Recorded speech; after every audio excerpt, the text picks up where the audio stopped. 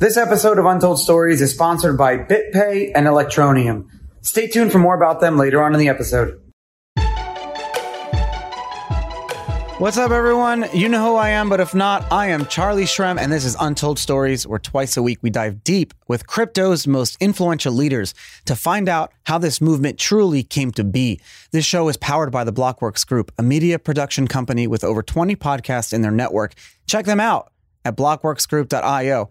With that, today's guest is my good friend Anthony Trenchev, the co-founder and managing partner of Nexo. For those who don't know, Nexo is such a cool company because they offer the ability to borrow against your cryptocurrency. So the ability to get instant credit lines against your Bitcoin, against your USDC, or any other type of cryptocurrency.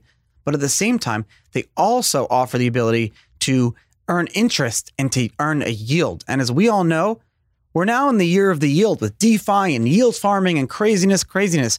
How are we able to offer percentages that the traditional financial industry is never and has never been able to offer? That answer and more. I sound like I'm doing a commercial. Tune in now to Untold Stories. Anthony, thank you so much for taking the time and coming on Untold Stories today. Good morning, or good afternoon, good evening, wherever you are. Depends on where in the world we are. Well, Thank you so much for having me, Charlie. A lot of, it's funny because I used to have to ask, I don't do it anymore, but I used to ask like the guests, do you want me to tell people where you are? Do you want me to, like, one guest said, tell everyone I'm in Alaska, as opposed to where he really was. Yeah, I don't know. Everyone has like a different choice of where they want to be or what they want to say.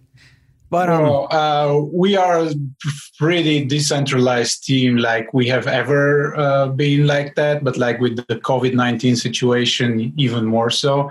Right now, I am in the basement of my mother's house, where I actually grew up, and you can see some regalia, some nostalgic stuff from the old days. Like, we have here the earlier versions of cryptocurrency, fiat currency. What's behind you? Can you show us? These are like old bonds. This one is from the Kingdom of Bulgaria, Bulgarian descent. Then further up, there's like a bond from one of the German kingdoms. So, surround them. I'm a child of the market, you could say that. Yeah, you always are. Fascinated. Well, I want to go back, kind of your early history and your growing up and things that you remember from your childhood that still kind of like help you go through your path of life today. But really the first question I had, or the only question, is what is a former member of parliament doing working in crypto? That's a very good question, obviously. My theory has always been that, you should try and do something for the society, for the country, for the community you live in. And, earlier on in my life, I had the opportunity to be part of a movement which gathered a lot of momentum out of protests in the country. People were dissatisfied with the status quo, and there were early elections, and I sort of got sucked into this, then got elected in parliament. But I don't believe in professional politicians. We have too many of those. And I think once you get voted out, your place is in the private sector. It's because there you gather the valuable experience of running a company, how corporations are structured. And this is essential to you being effective once you have an elected position. And so many of the people, they have zero touch with reality, with real jobs, real concerns of the citizens, and and they can get their own life in check, and they want to govern how everyone else is supposed to do well in life or write the rules. So I had always this in the back of my background. I'm born in Germany, by the way. Oh, I didn't know that. My mom reminded me that very early on, when people would ask me, what do you want to be when you grow up? I used to say the Chancellor of Germany. So it's a funny story, but a true one nevertheless. And, I always found this intertwined between the public life, politics, and business on the other side quite fascinating. I also grew up in my mother's basement, and that's where I got my crypto start too. And I wish I could go back and turn it into a museum, because I feel like all of our mother's basements are going to be like museums down the road because all the crypto people. Going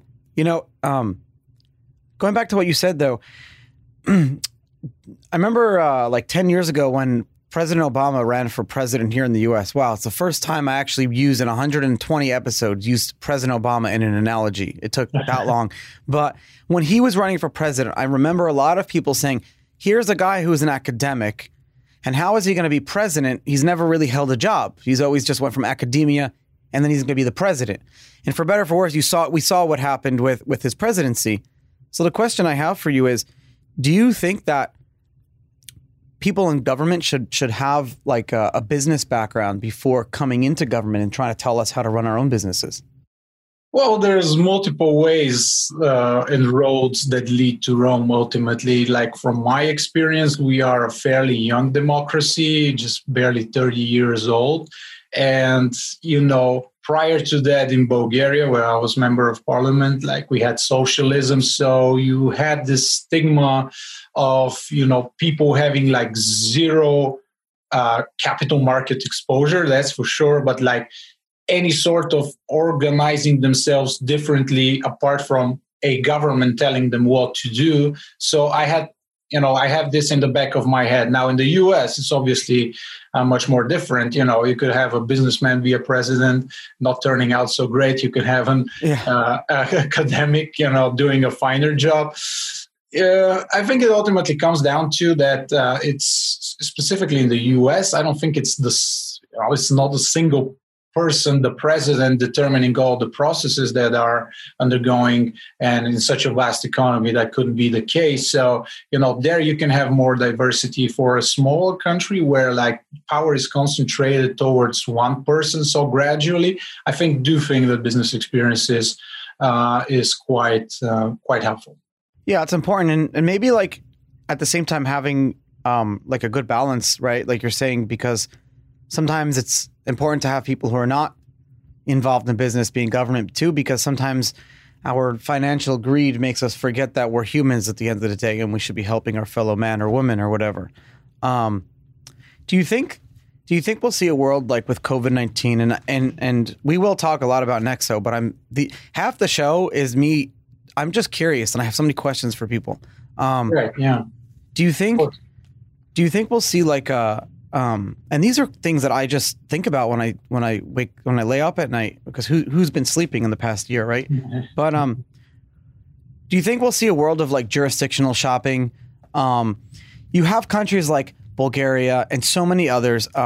I don't want to start naming them, but I'm very fortunate in the space to be friends with people like yourself who are current or former members of parliament, current and former heads of state. In fact, one of my guests last week was just on his way. He get to cancel because he was being appointed an ambassador in Dubai. Yeah, I read that tweet. Yeah, it's true. It's true story. And he's one of my best friends, actually. Well, not best friends, but very close friends. He's an amazing guy. But so with the jurisdictional shopping, like, do you see people leaving these like larger countries that have their presidents 75 years old and over to smaller countries where they're a lot more flexible, where the government and the people are just a little bit more organic, willing to open up the world? I can't explain it. My question. Yeah, that goes back to an idea that I really like. I first encountered it in was either the Black Swan. Now it was Anti-Fragile, the book by Nassim Taleb. I'm a huge follower of Nassim Taleb's. And there he made the case like of anti-fragility, something that gets better under stress circumstances. Not only is resilient, but it gets better. And he always gives the example of Switzerland, where you have this tiny little country surrounded by picturesque mountains, and they have the cantons, the different mini states, which are very decentralized, and they govern themselves really well and in a very sovereign way. And he argued that Switzerland is one of those countries, like the worse it gets throughout the world, the better it gets there. So, this is exactly what you described. And, this was like, he coined this term decentralized government, I'm not sure he coined it, but he definitely used it prior to decentralization in the context of crypto becoming cool at all. So I think there's nice parallels between the way that blockchain is governed, it's supposed to be governed like in a decentralized manner, and also entire countries. But to your question, I do think we're going to see a couple of larger trends. One would be like regulatory jurisdictional arbitrage, and there are a lot of companies doing that, including Nexo. If we like the way a certain jurisdiction treats crypto, more likely than not, we're going to set up shop there, have the infrastructure, and see which parts of the world we can serve most efficiently from there. And then just like by COVID-19 exacerbating the whole process, we're going to see like people working from just about anywhere in the world. Like what's stopping you? You need a laptop, you need internet connection. You got that even in third world countries nowadays. Yeah. And both a blessing and a curse, because then again, now you can't really turn off. There's like constantly notifications, Slacks, Zoom, invites, whatever. It's horrendous. So it's got its ups and downs, and it's really about striking a balance here. I think I agree with you on that. And at the end of the day, really, everything does come down to a balance. Do you see? Okay, so you studied economics, you worked in finance. I studied law, curiously. So you studied law. I studied even law. better. Right. I didn't know what I wanted to do with my life. So my parents, being both, lawyers by education, said, study law, you can figure it out afterwards. So I studied law. But I found the stock market in between. So my law studies got left behind a little bit.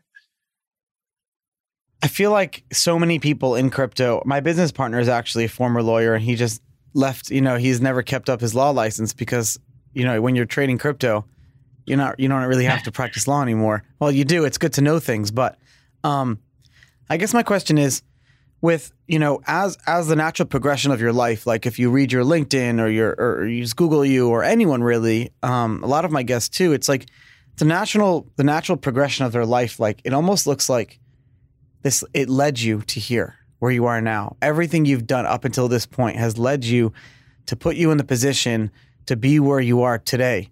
Absolutely. With Nexo, can Nexo and the other companies in the space that act as this financial backend infrastructure, can these be the end all be alls for us in terms of finally leaving the traditional financial system? Because at the end of the day, we still rely on banks. We still rely on even ATM machines to make the connection, the toll booths between the world we live in versus the world we want to live in. I've been using Nexo a lot lately because I like to understand the products. And I've been saying to myself, wow, eventually I don't see the reason for banks, or even, it's not just banks, it's credit and capital markets in general. Is this the end all be all for that? Well, a lot to unpack in that question. There's so many topics and so many intertwined thoughts there that, we need to get our heads around. Whether Nexo and companies of the like are, destined to replace banks, I don't know. It really depends. Good question. First of all, I don't think that all of the companies that we have in this, I think we're very close to the .com and post.com bubbles, where you have this plethora of thousands of companies, and then very few of them are still around, and they got into a place to be the Amazons, the Googles, the PayPals, the eBays, all of this, the Apples, the really gargantuan type of companies, which ultimately have changed our life for better or worse, but quite dramatically. So this is number one. I don't think all of the companies are going to make it. And we can. But when you were using those PayPals and everything, even 10 years ago, you never said to yourself, this is going to replace the financial infrastructure that we use today. No one ever said, I'm not going to use banks. I'm going to use PayPal exclusively. But people are saying, I'm going to use whether it's Nexo, BlockFi, whoever, I'm going to use those exclusively. I'm going to be on Binance. Between the crypto ATM companies, people are exclusively moving into, I bet you the next company in your industry is going to offer crypto-backed mortgages or be able to borrow against real estate and borrow crypto against real. You'll see things like that. It's going to be intense. Yeah, absolutely. But then again, like people said, retail, physical brick and mortar shopping is dead now that we have Amazon, and then, full circle coming in, Amazon, building like physical stores. So, change in my experience, and it's not the longest experience in the history of the world. I'm 33 right now. Yeah. But we're the same age. Yeah. Okay, cool. Well, I'm 30. My experience is that radical change happens much slower than people expect it to, especially us, the people that are inside our own bubbles, and we see crypto and we love it and we want everyone to see its merits and instantly jump on the bandwagon, But first of all, I think just like from a user experience, UX-wise, simplicity of use, we have a long way to go in the blockchain space. Now, this is one of the reasons why products like Nexo are popular, is because right now we're positioned as sort of a bridge between the traditional and the very new, exciting prospects of the brave new world of digital currencies. But they still want to have the MasterCard and swipe it and pay in an instant. They don't want to have a PhD on MetaMask just to, see their outstanding balance. So it's going to take much longer, in my opinion.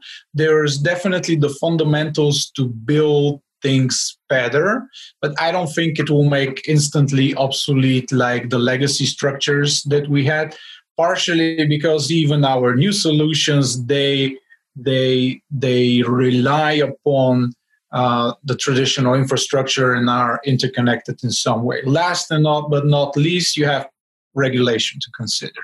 Like, it is very unlikely that you can have a large scale operation of issuing mortgages, as you pointed out, or paying interest on US dollars in the US. For this, as soon as you grow in size, you have the regulators all over the space or over the place. You can't escape that, even with DeFi solutions, which are decentralized, and there's not a single company that you can send a subpoena to. I don't think they're immune, especially if they grow significantly in size and regulators see a large concentration of money and they view that as dangerously. They will put the companies in a certain railroad, like akin to the early 20th century, companies where like you yours had Standard Oil and the railroads companies, the banks being broken up by antitrust and regulation. Your companies are the ones that are like the compliance army for the rest of us, because the DeFi, the centralized coins, the decentralized ones, the securities, the utilities, the yield farming, everything at the end of the day, people are getting in and out of crypto. They're buying and selling in and out from their traditional. But they're only doing it at these toll booths, whether it's the Bitcoin ATM machines or it's companies like Nexo or it's companies like Coinbase. You guys are the toll booths. How have those regulations involved? You, like you said, you studied law and you understand regulations. You're actually certified in anti-money laundering. I'm also anti-money laundering specialist because I went to prison for it. Let's talk about. No, I actually didn't. Well, that's another conversation. But I did. But I'm a funny guy sometimes. You have a very interesting history yourself. I know. Well, it's funny because I remember sitting with my lawyer. My lawyer said, Charlie, you shouldn't have been the compliance officer. And I said, I was the only employee. I cleaned the toilets. I was the compliance officer. I did customer support. I did everything. Yeah. I didn't even know what compliance officer meant. I just clicked the checkbox when I filed for FinCEN. Yeah. And I filed for FinCEN in my mom's basement, which was probably a very bad idea. Yeah. Well, but anyways, I was young and stupid, and we all make mistakes. But going back to that, so how have those regulations changed in terms of how the regulators look at us? And I don't want to hear like a U.S. answer because I hear enough of that. Tell me what Europe is like, and tell me why Europe is really gonna be the forefront with Asia in crypto adoption and not the U.S. Well, I'm not sure whether I agree with that. It's up for debate. There are arguments on both sides. Tell me how that's wrong. Right. Well, Nexo, we operate in 200 jurisdictions, which means like we have more than a dozen different legal entities servicing different parts of the world. Now, me being a law student and a lawyer by education, I'm overseeing the legal department and the compliance. So, I hope I never face the predicaments that you have faced in your life. And you shouldn't, and you won't. No, but we have a very capable team, and it's a good moment to take the legal team. They're really incredible. And they're working around the clock with law firms in the respective jurisdiction just to make sure that our models, as we devise them, either do not require direct licensing for whatever reason, partially when you issue loans, for instance, like you have Bitcoin as collateral and you have the payout option as tether. There are certain jurisdictions where they say, well, this is cryptocurrency. We don't view that as money and you don't need a license. Obviously in the US, it's slightly more complicated than that. But you have jurisdiction where they have taken a very, let's say, fair type of approach where they say, well, this is no different than you trading oranges, and why should you require a license for that? And obviously, these are the jurisdictions that you can get going very quickly, very low cost barrier for you to set up shop. And then obviously, once you conquer those, you have the more like you have sandbox regulations, Switzerland, in Malta, different things that make it possible for a swift development of your business goals. But essentially, at some point, you sooner rather than later find yourself wanting to be active in the US market. And because it's such a large, country, wealthier than pretty much all the countries in the world. So there's a lot of business and you want to be in that market. And I don't know, the system you have guys over in the US is just so terribly complicated. I think it's a lawyer's world. Can you file an IRS return without a lawyer? I don't think you can. I don't think I've ever done my taxes without an accountant or lawyer. Right. Well, I don't think. Well, then you can imagine what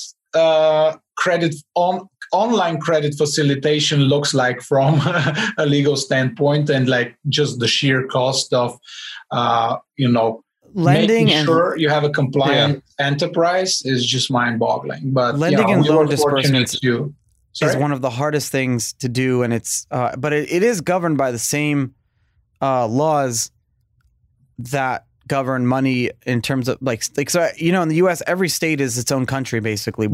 Every state has its own financial services law that you need your own license. It's all like its own. Every state has its own. And so I'm an investor in a Bitcoin ATM company, Byte Federal. We have 150 machines, but mostly our machines are in Florida, Alabama, Southeast US. And that is because every state, we have to, the cost to approach the regulator there to get the license is so high in every state. So you're literally state by state. So if you look at the top 10 producers and the top 10 Bitcoin ATM manufacturers or operators, where a lot of people, in the US, North America has huge amount of crypto ATMs, people buying and selling within those kiosks. They want to do things like buy and sell crypto, but also, take out loans or have a crypto debit card. These machines are becoming the next banks, and the companies that are rapidly putting 20 or 30 machines a month are going to be the next infrastructure plays, because every company like Coinbase, they rely on the banks. Right. When you have crypto ATM machines, you are your own bank. You start the end-to-end point. So that's why I invested in those companies back in 2017. I realized that.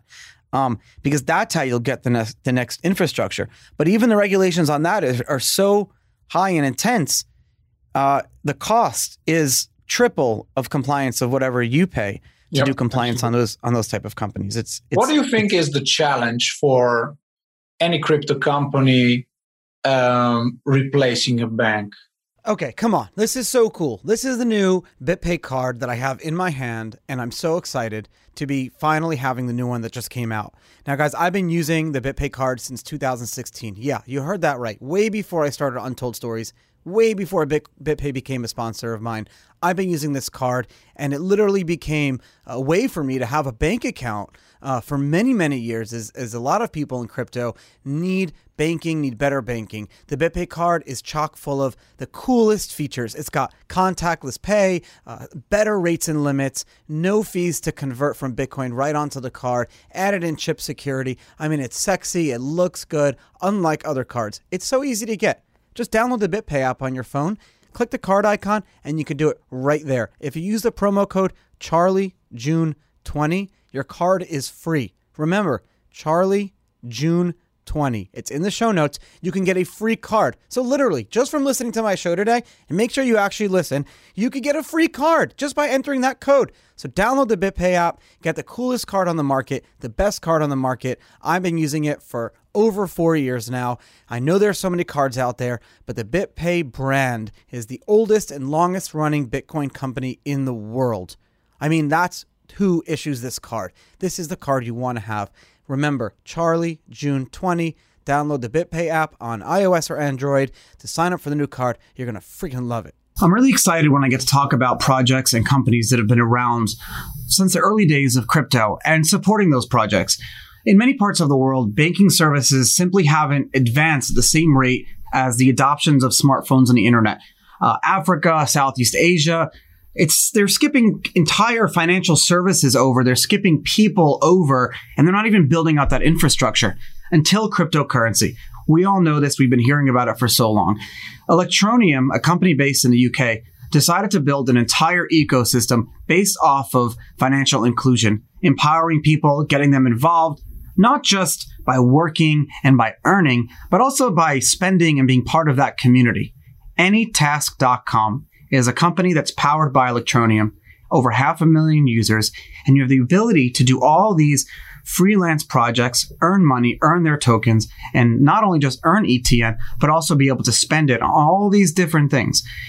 What's crazy is that, and what's crazy good is that Anytask is attracting not just crypto people, but actual talented freelancers that are willing to take ETN in return for doing all this work. It's literally created this whole ecosystem. And the thing is, it's not been just like a new novel idea. It's been around for a while. They're doing it. They're growing every single day. They're doing millions of dollars in transactions. You got thousands and thousands of different people on the platform offering different services.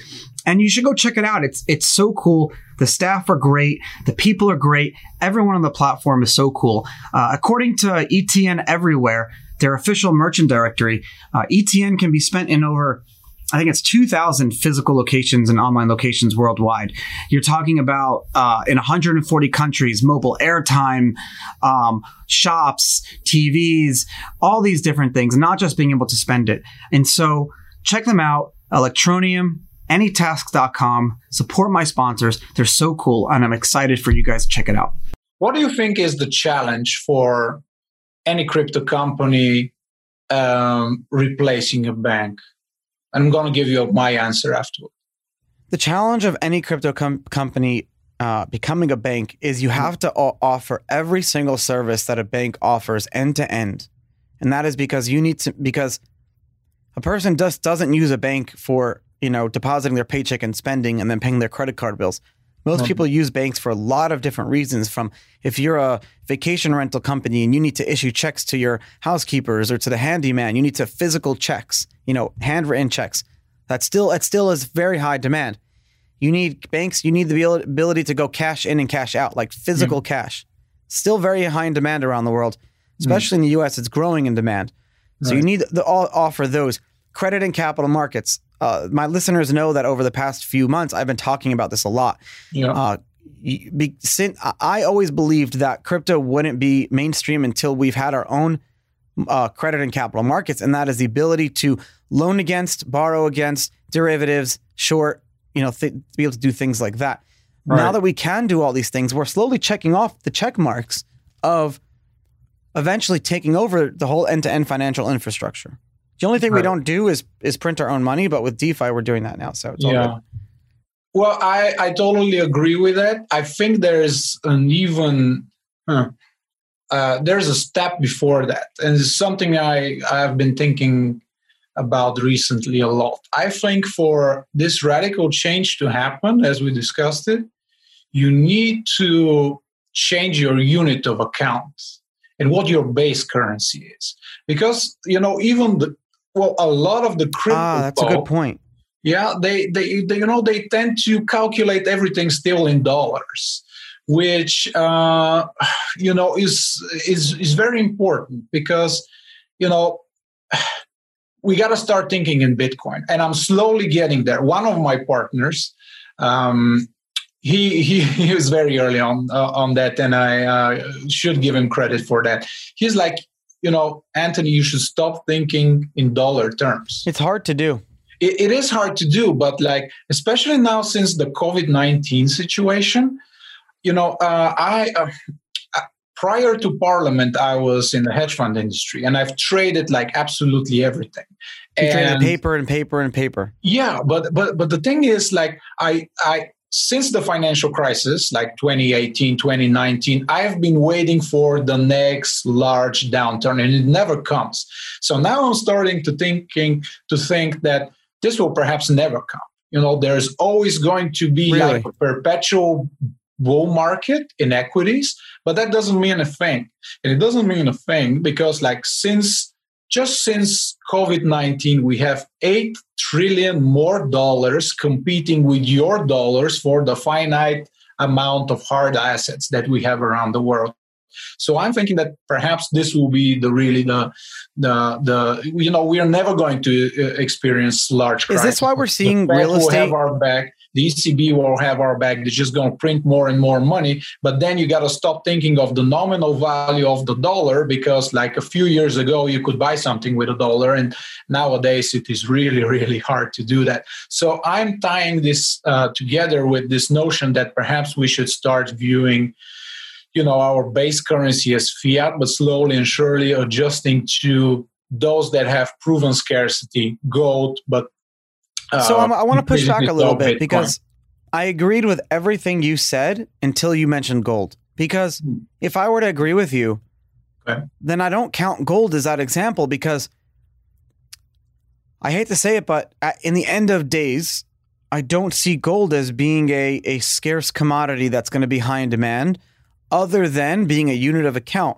But in the end of days, a currency won't be realized for dozens of years because, in the end of days or whatever, that'll just be craziness and havoc. So what scarce assets can we start thinking now and not just here in the US? I can say the Florida real estate market has been going great now because of COVID, and the New York real estate market has been going shit because people leaving New York. Yeah. So those are very short-term type of events. What are how could I protect myself? Crypto is a huge factor. Bitcoin, yeah, I'm because becoming a big Bitcoin maximalist. Well, this is the thing. We could talk about my maximalism because it's like a chart. It goes up and down. It's up and down and up and down. For those who don't know, I do video episodes now. So I'm literally drawing a chart. Can you hear the microphone? Okay. Well, guys, you should know there is video. I didn't know it, so perhaps some other people uninformed as myself. What type of scarce commodities? Should I go out and buy a farm to start producing my own food? Well, I don't know what type of person. You strike me more as a urban type of guy. But, I left the city. No, the thing is, I don't know. Gold has its values, like store of value, unit of account. It has been a while, around forever. Quite a while. So people have this instant affection for it. I would argue that Bitcoin is even better. But I mean, the trend is there. Part of my studies in law took me to London, and I remember I love eating seafood, and I would go once a month on my, the money that my parents essentially gave me. I would once a month go to a restaurant called Caviar House and have this seafood platter where you had this tiny shrimp and a little bit of an oyster and this and that. And that used to cost 26 pounds. Now, last year, I found myself in the exact same spot, the exact restaurant. It had not been renovated, had not been enhanced. The portion was exactly the same. And the exact same thing that used to cost 26 pounds now costs 48 pounds, right? So fiat currencies are losing their purchasing power. It's hard enough for you to earn money, and now you have to think of ways of actually maintaining their purchasing power. So I think it's going to be like a rush for hard assets, whether there will be prime real estate, gold, Bitcoin, whatever, as soon as people realize that the Fed and the central banks are never going to stop the pumping machine. Or we got to go to war. That's how they fixed it in the 30s. I've been thinking about this a lot, and that's why I've been pushing a little bit with you on this, because I have been thinking about this a lot, and my best solution I could think of now is how to protect yourself against like a coming of end of days or whatever is rental real estate, because at the end of the day, people need to eat, live, and drink water. Well, the water and the food part, I'm not, I don't really know, but I do know real estate a little bit. So what I've been doing, and a lot of people have been hearing me do this, and they've been doing the same thing, is I buy very old houses, like 100-year-old houses that are going to be condemned. And we just fix them up and put them on Airbnb. And my goal is down the road that if like there was ever a shortage of the ability to earn income, or a shortage of, the world falls apart, at the end of the day, someone's going to be living in that house. And if they want to stay there, they're going to have to give me something in return. So now it's onto that person to find food to give to me to live in the house. That's how I kind of look at it. What's the annual yield on an investment like that? It depends on it's a great question. It depends on how you view it. So if you look at, let's just say we say $100,000, right? Okay. If you put $100,000 on Nexo and you're not living off of that, and you keep 10% of your savings wallet in Nexo tokens, you'll earn 10% on that USDC or whatever. I know I'm talking about your company now. Yeah, I love the fact that you talk about it and I don't have to do myself. I need to make sure I understand the products of the companies and the people that I talk to. And I've been using it because I love it. So now at the end of the year, theoretically, if you didn't spend that interest, you'd have $110,000 at the end of the day, and then you keep compounding that interest. That's great for some people. I see that you get on your Bank of America account, that's for sure. Yeah, exactly. But I still see that as a temporary thing, because I think I like the idea of owning assets that earn you income. So you asked what the return on is. Yeah. If I buy $100,000 property and I need to spend $30,000 on making it up to speed, the first 2 years, if I can earn at least 8% return before like taxes and insurance, that's good, because the value of that property now is going to go up 2-3% every year. Okay. And then the amount I could charge interest goes up every year at the same time, but my costs never really change. Yeah. So that's how I kind of look at it. No, I love the idea. I love the concept. Maybe riots and COVID-19 are not very supportive right now, but it totally makes sense. Much better than, holding fiat currencies on a 0-1% interest rate earning account somewhere. The thing is, it's very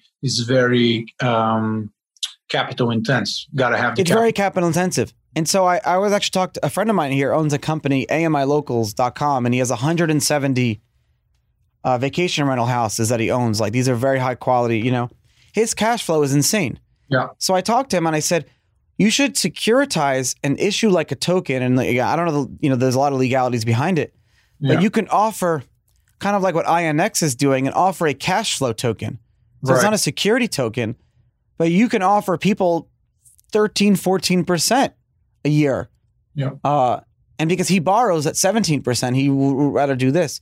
Yeah. So that's why I see, we talked about earlier with credit and capital markets, if you have someone who can go develop a house now and he doesn't need to go to a bank and he can go to the crypto industry to borrow that money, go to you, Nexo, people building hotels. Hell, dude, I'm telling you, you're going to see this. One day someone's going to come to you and they're going to say, hey, we are a country or we are a Native American tribe and we want to borrow money to build out this infrastructure. Now you're funding cities. Yep. Now the crypto industry is funding cities. How crazy is that? Well, we had something on a smaller scale, admittedly, but like we had Brock Pierce, presume you know Brock. Oh yeah, running for president. And he was like, I have this bunch of Bitcoin. Bitcoin was trading at around 3,000. It was the beginning of last year. And he said, I have this amazing chapel, a building that is up for sale in central Amsterdam in the Netherlands. Oh, yeah. His church vacation rental. Yeah, exactly. Well, he borrowed against his Bitcoin and we did a trilateral deal where like he staked his Bitcoin. We got him a loan and he transferred the funds directly to the notary. And, it was a thing of beauty, the building itself and the deal itself, because like, I don't know, maybe 4 months later, Bitcoin was at 6,000. So basically this deal financed itself. So we had something on us. What was the interest rate? It was really interesting. What was the interest rate range like and was it a mortgage or is it just like a loan against crypto? Well, we call it the first crypto mortgage. It's not technically a crypto mortgage. Well, we can make a case that it's a crypto mortgage. Was he paying interest plus principal? Or? With the idea of purchasing the real estate, but we don't have any sort of interest or security. The house as a security. Right. Do you think that would be from the rise of Bitcoin? So it's essentially a free deal for him. He's got like his Bitcoin, which doubled in size. He's got it worked out. Right. Is that a model that you could do? Sorry? Is that a business model that you could do down the road? Other people saying we want to buy? We are definitely considering that. We have had many people follow his lead and do deals like that. Whether this can become like a full-blown, like, I don't know. The thing with Nexo is we like liquid collateral. And as soon as more people tokenize real estate, this could develop in a business. Otherwise, we will have to tokenize it ourselves. And then, I don't know, it's a little bit hard because then, you don't have the liquid market where need be, you can, sell the collateral. No, I see what you're saying. The business model is based on the fact that the collateral is liquid, and if needed be, you could do that. That's why, like, people borrow money against stocks all the time because for that same reason, the interest rate's lower because that your risk is less. What are you going to do with the property? That's why these economies of scale, it's kind of crazy. But no, let's talk about Nexo. Of course. You every email that someone gets from Nexo, whether it's a withdrawal request or a deposit or it's a welcome email, you mentioned a few things that you take pride on, and the fact that you're a regulated financial institution and that everything is insured and up to $100 million, and that you work with BitGo as your custodian. And one of my favorite things too is that you do almost instant withdrawals, so it feels like it's a non-custodial wallet. Yeah. Why do you feel that these things need to be said on every page, on the emails, on the website? Oh, that's a very good question because we occasionally have debates on whether we should say that everywhere. And one of the partners who is very, very vocal and has strong feelings about it. I'm I'm generally more flexible type of person, but there's a couple of different customers that we have. Now, first of all, why the emails are so detailed and they have a lot of more information that you use a need for a withdrawal, you never know where this email is going to end up. So, might be with someone who hears of Nexo for the first time. And if those 4 lines and, help him convert and trust us, they would have been worth it. But, we have like the retail, the smaller clients, which, for them, a couple of $100, a couple of $1,000 might be a lot of money. So they need to know that those funds are in a secure space and place. So that's why we always put emphasis on that. And this is even truer for larger entities, institutions, where they need a certain level of trust or signs traditional sector and space in order to make the step not only towards you, but towards crypto. Knowing that there is a regulator overseeing it creates a certain level of trust in some people, and perhaps rightly so. The other way is to go, fully non-custodial, but with the way that we have structured the business and the solution that we are providing, this bridge between traditional finance and crypto, there are some things that are inherently off-chain and that are not yet on-chain, and I don't know when they're going to be. So, you have this trade-off between the service as it is, the usability, and, the security, and we're trying to make the best of the mixture in the best possible manner. In a best possible way. Like, because if you talk about it too much, then people are wondering why are they talking about it too much? And there's like a perfect balance, like you said, with everything. Yep. Your model right now, what are the demographics of your type of clients? Are people mostly using the credit line option? Or are they using it to earn interest on an already asset that they see appreciating, borrowing against those assets? Do you see like a change in your type of customer? I don't think we see a change. It has been very consistent, like from the onset. We have like people literally from everywhere, apart from the sanctioned countries. I don't think there's a single jurisdiction we don't have a customer from.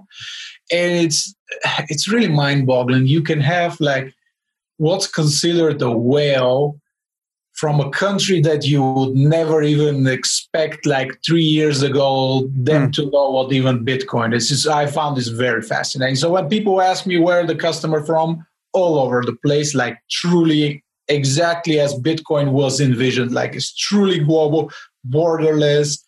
There's people from absolutely everywhere.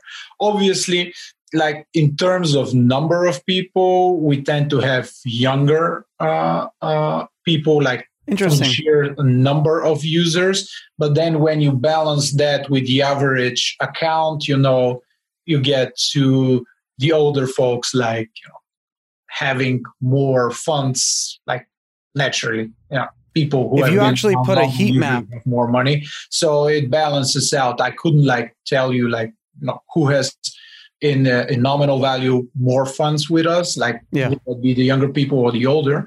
And then like in terms of the products, we have 2 main lines of products. One's the instant crypto-backed loans, like where you stake something like Bitcoin and get something like the US dollar.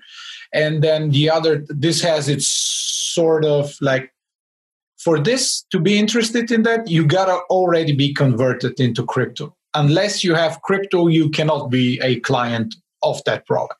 Now, the other spectrum where you have people earning interest on their crypto, but also on their fiat currencies, we have a more versatile crowd. Like we have had like whole different ranges of people. We had this mayor of a town in Germany, which I was like, wow, because he was flagged as a politically exposed person. And it got dragged to my attention. And he's a client of Nexo, the mayor. We did an enhanced due diligence for his source of funds, etc. Turns out everything's fine.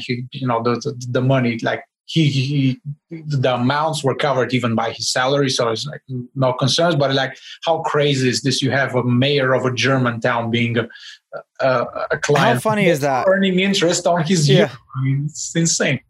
That's so crazy, and you probably get a lot of politically exposed persons, and it'll increase, and it has been increasing. You probably do have, like, you know, even U.S. congressmen, congresswomen that are users of crypto and also Nexo. It's so interesting, and I just found out, interestingly enough, the reason that I get flagged all the time is that there's a very small company called LexisNexis that, like, every financial service company in the world uses. Yeah. And I get flagged in them. So now I know. I finally know. After 9 years, someone finally told me that it's LexisNexis that's flagging me. Yeah. Well, it's a curious case. I mean, like, no, it's okay. It's fine. I've made my mistakes and I lived through it. I never knew. I was like, no one was telling me what's the software. Why am I being flagged? What is going on here? But it's all resolved and it's all good now. You have paid your debt to society, haven't you? No, yeah, I did financially and in prison in terms of going to prison. But you know, if my case was a lesson for anyone, then it was worth going to prison, because if I could have prevented other people from making the same mistakes I did, then so be it. If I needed to be the martyr, or if I needed to be the one in this industry that went to prison so everyone else isn't stupid enough to do the same thing, then so be it. Then it is what it is, and I'm okay with that. That's I'm fairly certain that's easier said than done and having to live through. No, it does suck to live through it, but I've learned that my difficult times is nothing compared to some of the difficult times that other people have went through. The stories that I hear, it's just, I would never, it's insane. What's the future of Nexo? When are you launching a debit card? Because I need that. And when are you going to have the ability to trade within Nexo itself? Okay. First, and then I want to talk to you about something else. Cryptocurrency functionalities. This is something that the IT, the dev team, we have an incredible dev team. The dev team is close to 40 people. Wow. Like, I remember we had this conversation where we rented our first office, and like the three co-founders, like, we don't envision Nexo to ever surpass 20, 24 people. We're now like, we have 110 in one of the Slack channels. So it's slightly above that. I have to see the exact figure. But cryptocurrency exchange, they're working on those functionalities, should be live by the end of this year. Now, you know, it's always tricky with deadlines, especially if there's software. But I definitely think within this year, because like when we do surveys of the communities, like cryptocurrency exchange is one of the highest ranking. Now, the MasterCard that we have, unfortunately, in the US is going to be delayed. Is because of. And we have enough Bitcoin debit cards anyway. I'm curious how, you know, the credit cards, they split the world. You have Southeast Asia, you have Europe, and then you have the States, and it's 3 different procedures you go through. Have a very capable team of working on the US, but Charlie, I will have to disappoint you. You have to wait a little longer. And we have enough. What? Sorry? I've been using the BitPay debit card since 2016, and it does a few things very, very well. Unfortunately, most of the other cards that come out today just do a lot of things very shitty. So I'm pretty happy with my product. The thing why it takes us so long is because MasterCard, with whom we work, it's uncharted territory for them. Yeah, I remember. They had the debit cards where they instantly sell your Bitcoin for fiat and you spend the fiat. But there's a couple of considerations here. First, you obviously don't have your Bitcoin anymore. Secondly, which a lot of people don't pay attention to, but I think the IRS essentially will, is the fact that this is a tax event. You've sold your Bitcoin. If this is at a profit, you got to pay tax on. And I don't know what the taxes are in Florida, but then your it is complicated. I see what you mean now. In Starbucks gets like $7 or $8. So this is something that people don't have necessarily in the back of their heads. And with our card, it's very difficult. As soon as you swipe it, we extend you an instant credit line. So it's quite complicated on their end, and that's why it's a tax write-off. Sorry? Interest is a tax write-off. So all my interest to you, absolutely. is a write-off. So if anything, it's not, it's an opposite. If I would swipe the card, a Nexo card, it would be the opposite taxable event. It would be that the government owes me money now. Yeah, exactly. Because it's a loan against its interest that I'm now paying you automatically. When you pay the interest, you can deduct that. Yeah. Yeah, there you go. That's so funny, actually. Yeah. There you go. We got to be careful not to give taxes. Here's the debit card where the government pays you when you swipe it. Well, that's a unique selling point. No, your lawyers are going to be. Yeah, that's funny. I love it. I'm definitely sure about that. How are you supporting other companies in the space? Do you have? Are you more B2? Have you been doing a lot of B2B? Yes, increasingly so. When we came out, we wanted to focus on the retail, and I think we've done a finer job, like securing a good position in with regards to the retail. Now we want to do even more for the institutional level. Anything from providing prime mortgage, prime brokerage solutions, products which are bespoke to miners. The whole 9 yards. But also, we are seeing an influx of companies which are, accepting payments in Bitcoin.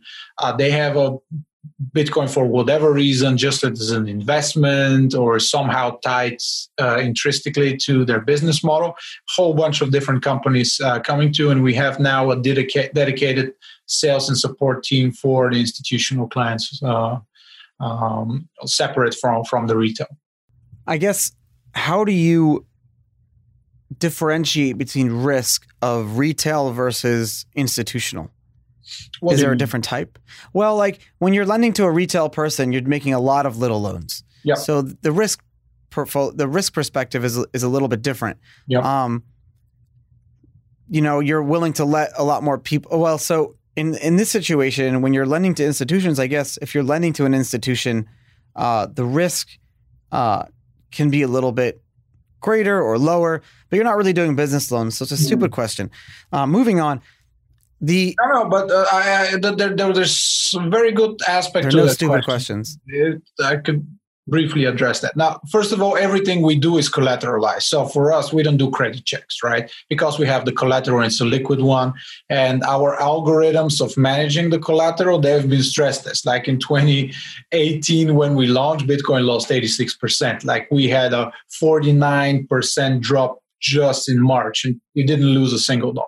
Now, when we work with institutions, the reason why there's less demand for our product is the fact that we require collateral regardless of this being a trustworthy institution which might have audited financials or whatever.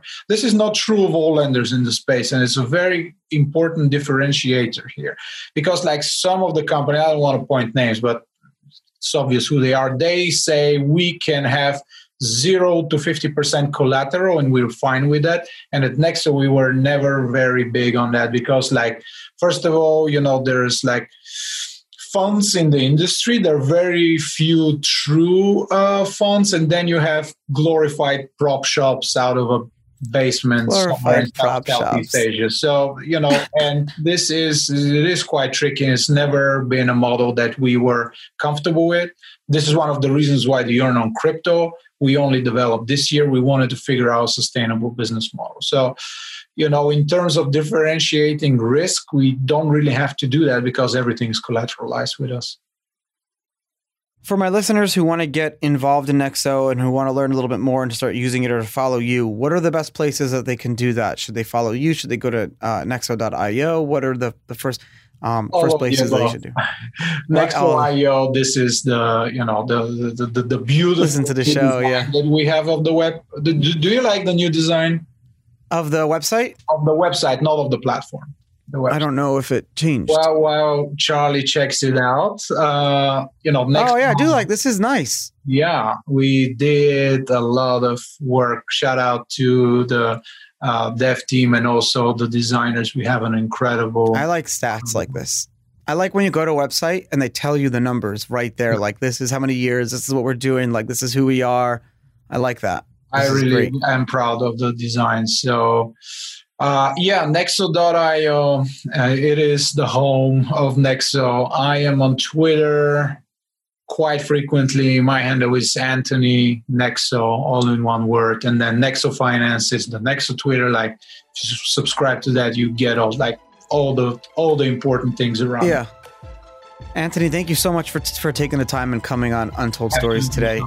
Thank you. I hope to see you soon. Same here.